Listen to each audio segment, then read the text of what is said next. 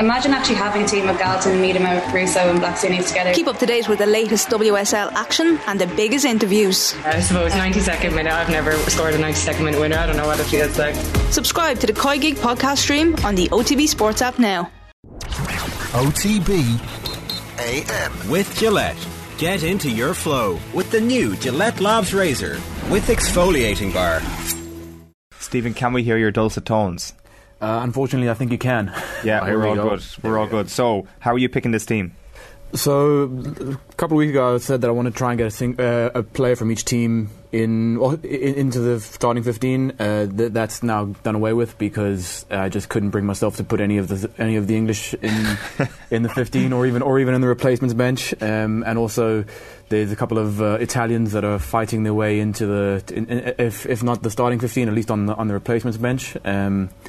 Then they needed to play. Last time I said they needed to play a minimum of 70 minutes over the first 2 rounds, because obviously 2 rounds you can't really have too much more than 70 minutes. But now I've changed that, so they needed to have played at least 3 games in some capacity, whether they started or came off the bench doesn't really matter, as long as they were involved in 3 games out of the 5. And then I could also, because it's my team, I could move players around if I didn't feel like they were in their best position, or at least how I would want to play them by their coach. So, for example, if you've got an outside centre playing inside centre, I would be happy enough, provided that they've done so beforehand. So you couldn't take Tadhg Furlong and put him to fly off, even though I really, really wanted to. You are still taking up the rules of rugby union and completely ripping them up, as we'll discover in the back row once again this time. Do you want to take us through your front 5 first of all? So last time I got a bit of slack from people online that I didn't have too many French forwards in the squad, mainly because after the first 2 rounds they were looking very one-dimensional, which they were. Again, I was just on the 2 rounds, not so much the history. They were looking very one-dimensional. So I'll start off with the changes that I've made. I've got Cyril Bay, Julian Marchand and Winnie Antonio as my front row, the Grand Slam front row. Then I've put in Paul Willemse and Tadhg Beirne as the second row.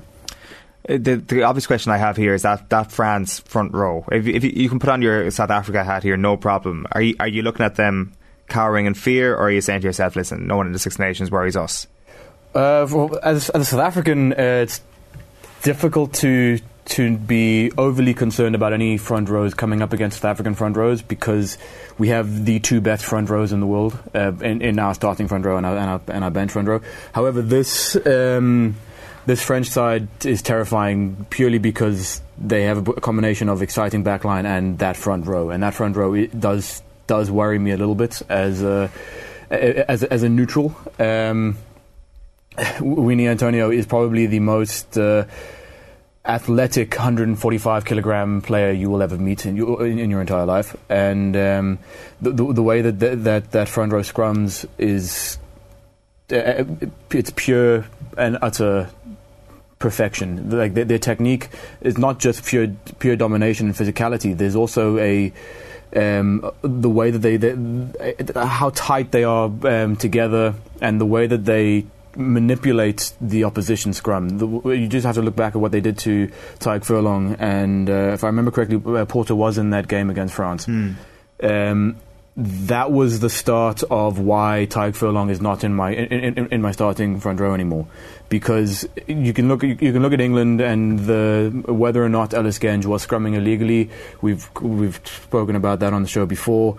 The cracks in Furlong's scrummaging game were seen a week earlier or 2 weeks earlier against France. That's true. I think that the whole kind of talk about the refereeing only came up after the England game, whereas after France it was like they're quite a bit better than us, aren't they? So that's fair enough. Just one quick sidebar on this, and then we're going to get to the backs in a sec.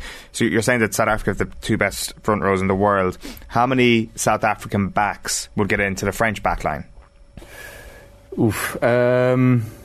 I would probably argue 3. Okay. With Cheslin Colby, Lukhanyo and actually maybe just the 2 of them. Just the 2 of them. Mapimpi would be would be difficult. It would be difficult to throw in Mapimpi in place of Villiers or Penaud, but he would be fighting his way in. But that French backline is terrifying. Yeah, I presume it's going to be a matchup that we will see at the World Cup next year. It's going to be really, really interesting.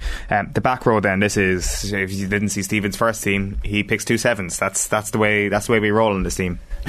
Yeah, I'm technically I've got 4 in my back row because I couldn't split Hamish Watson and Rory Dodge. They're basically the same person, and they actually, I've got a bit of a Scottish bias apparently by the looks of things.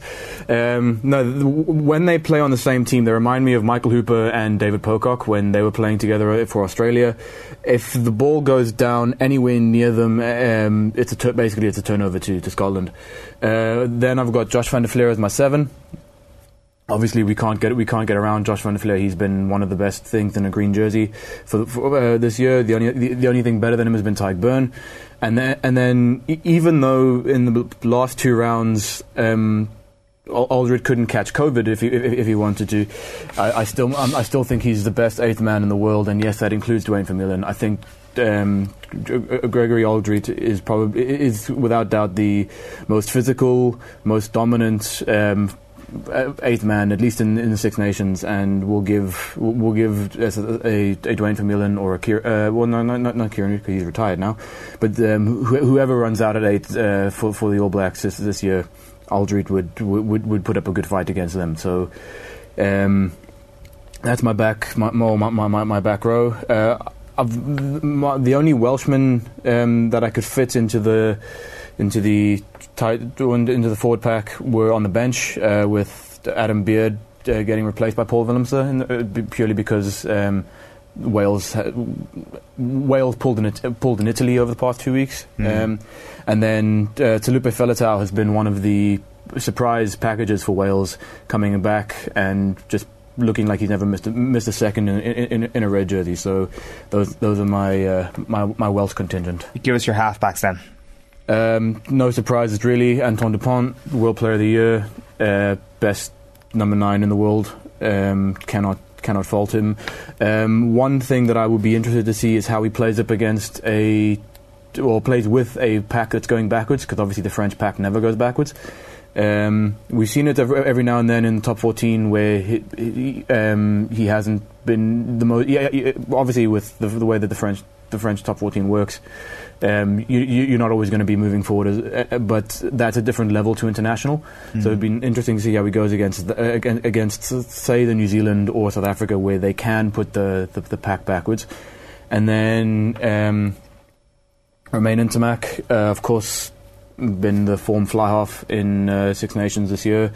He's played the most rugby, and he's also just been phenomenal. I know I've said that we're not looking at any form before the Six Nations, but anyone that can receive a ball in your own dead ball line against New Zealand and have not only the cojones to run it out of your own dead ball line, but successfully do it and make 60 metres, deserves to be in any starting lineup. That's for sure. So, no Sexton or Smith here. Not that anybody expected them to be here ahead of. Sorry, I should say that Biggar and Garbisi are your replacements. Sorry, so I mean no Sexton or Smith on the bench ahead of those guys. So, give us your thought process there.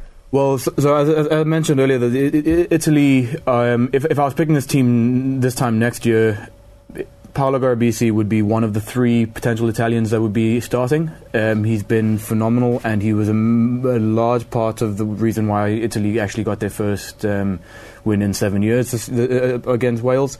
And then apart from that Italian performance, the performance against Italy, Dan Biggar has been brilliant at controlling the game, and his tactical kicking has been second to none, and the only person better than him under the high ball is Hugo Keenan. Marcus Smith has been he's had a good Six Nations, and the number of player of the matches that he's won would suggest that he should be in this team. However, I don't believe he deserved half of the player of the matches that he got, not because he wasn't playing well in those matches, but I think he wasn't the best English person on the pitch in those matches. So, for example, Mario Itoje deserved at least one of them that Marcus Smith got. So again, like RBC, if I'm picking it next year, it'll be a it'll be a fight between Smith and Garbisi. Smith isn't the complete package yet. He's still developing his role as leading that English back line. So it could be a little bit longer before we see him in a team of the tournament. And Johnny Sexton, I probably should not walk on the streets of Dublin after I say this today. I don't see Ireland winning a World Cup with Johnny Sexton at 10 anymore. He doesn't play enough rugby, and obviously we need to manage his minutes. We need because he's going to be 38 in the next World Cup. But when when he has played, he's played really well. Typical Johnny Sexton, but it's difficult to see him playing consistently for the entire group stages, then on to the quarterfinals, and then into the semi-finals if Ireland finally break the semi-finals. How big is a bigger thing is that for Farrell, where it's like, well, we need to think of the future here. We need to make that move. Like, yes, and with the likes of a Joey Carbery, if you can't back him to beat France, then you can't back him to get you to a quarterfinal. You need Sexton needs to start. But somebody needs to obviously to take the jersey off Sexton. But Sexton also won't be the one holding on to the jersey, in my opinion, to get Ireland to a final. And also as well, when you talk about that, the schedule as well, I know we're getting to the minutiae here, is the last two games of the pool for Ireland are South Africa, then Scotland, and then a quarter-final, all going well. Now the thing is, they have changed the format of the Rugby World Cup, where there is a week off in between South Africa and Scotland, so he could play both of those, but then it's Scotland and potentially a quarter-final. Like, is that your point, essentially, that it's just how robust he's going to be, that you can't see him playing all those games, or have you actually seen a dip from Sexton that gives you cause for concern as well? I haven't seen any dip at all, but the problem is I've seen he's played almost no rugby this year. You can count on one hand how many matches he's played for Leinster, and even in the Six Nations he didn't play. There was gaps, and he didn't start every match. So he's not getting the consistent game time that you want him to get. And remember that in a World Cup, you're going to have the likes of Hamish Watson and Rory Dodge gunning for him every 10 seconds. You're going to have, against South Africa, Crocker Smith is going to be going for him, Peter Steph du Toit. You're going to have so much attention on the 10. And the way that Sexton plays is he attacks the gain line so well that he puts himself in the position to get absolutely hammered. And against the best teams in the world, when he gets hammered again and again, for 6 weeks in a row, it's going to take his toll on 38 years old, and he's going to need to take breaks. And if you don't have a fly-off that can take those hits week in, week out at 25, 26 years old, I struggle to see how Sexton will be fit enough at the end, come the end of the tournament, to actually win and lift the Webb Ellis Trophy. Yeah, I think there's a real case to be made that Carbery should be starting at least one of these tests this summer in New Zealand to try and remedy that. I think he should start all three, personally. Yeah. Interesting. Take us through the back line then, the rest of the backs from 11 to 15. So Mac Hansen keeps his place. I don't know why he was dropped for England at all, to be honest with you. I think he's been a great find this year, and he's been it's not just the work he does on the ball, but it's the work he does off of it as well. He's always looking for he's looking to be involved not only on attack but on defence. And the way that he gets involved in the dummy running and sort of drawing phases away from the actual attack. Again, I've got a bit of a Scottish lens here, because I think Chris Harris has had a fantastic Six Nations myself. He's got a reputation for his defence and his ability to stop an attack coming over the gain line. But I think this year he's also developed that bit of attacking flair into his game. We can remember that if it weren't for a slightly suspect pass, granted the movement was started by Duane van der Merwe, Chris Harris did a huge amount of work to break free against was it France, and then the suspect pass to Stuart Hogg didn't go to hand. I think he's done again. It's his work rate off the ball as well. He rucks well. He's involved in the turnover game, and he's been really good for Scotland. The reason why there's no Frenchman in the inside centre as well is because they haven't figured out exactly who their centre is with Jonathan Danty or Moafina. So because Galtier hasn't nailed on his 12, I haven't nailed on his 12 either. Okay. But Gael Fickou maintains his outside centre spot. He's been phenomenal, as they all have, but what's particularly impressive is the way that an inside centre by nature defends the 13 channel with an 87% success rate. That 13, Brian O'Driscoll will tell you that 13 channel is probably one of the most difficult to defend, and moving from 12 to 13 and keeping that sort of percentages against the likes of a Gary Ringrose or whoever England sets out, and Chris Harris, etc. There's a skill level there that is just next level. He's also very physical, and he's got that speed. Again, Gavin Villiers stays in with the notable replacement of Damien Penaud. It's difficult to separate any of the French wings. If it weren't for Mac Hansen, I'd start Penaud and Villiers together on the wings, and they'd try scoring machines. Granted, they do have the luxury of playing outside Antoine Dupont, which is any wing would love, but he's been fantastic. And then Hugo Keenan, the most consistent man in Irish rugby. I don't think he's dropped the ball all season, and it was difficult to. We had this discussion about Rob Kearney, who's going to replace him.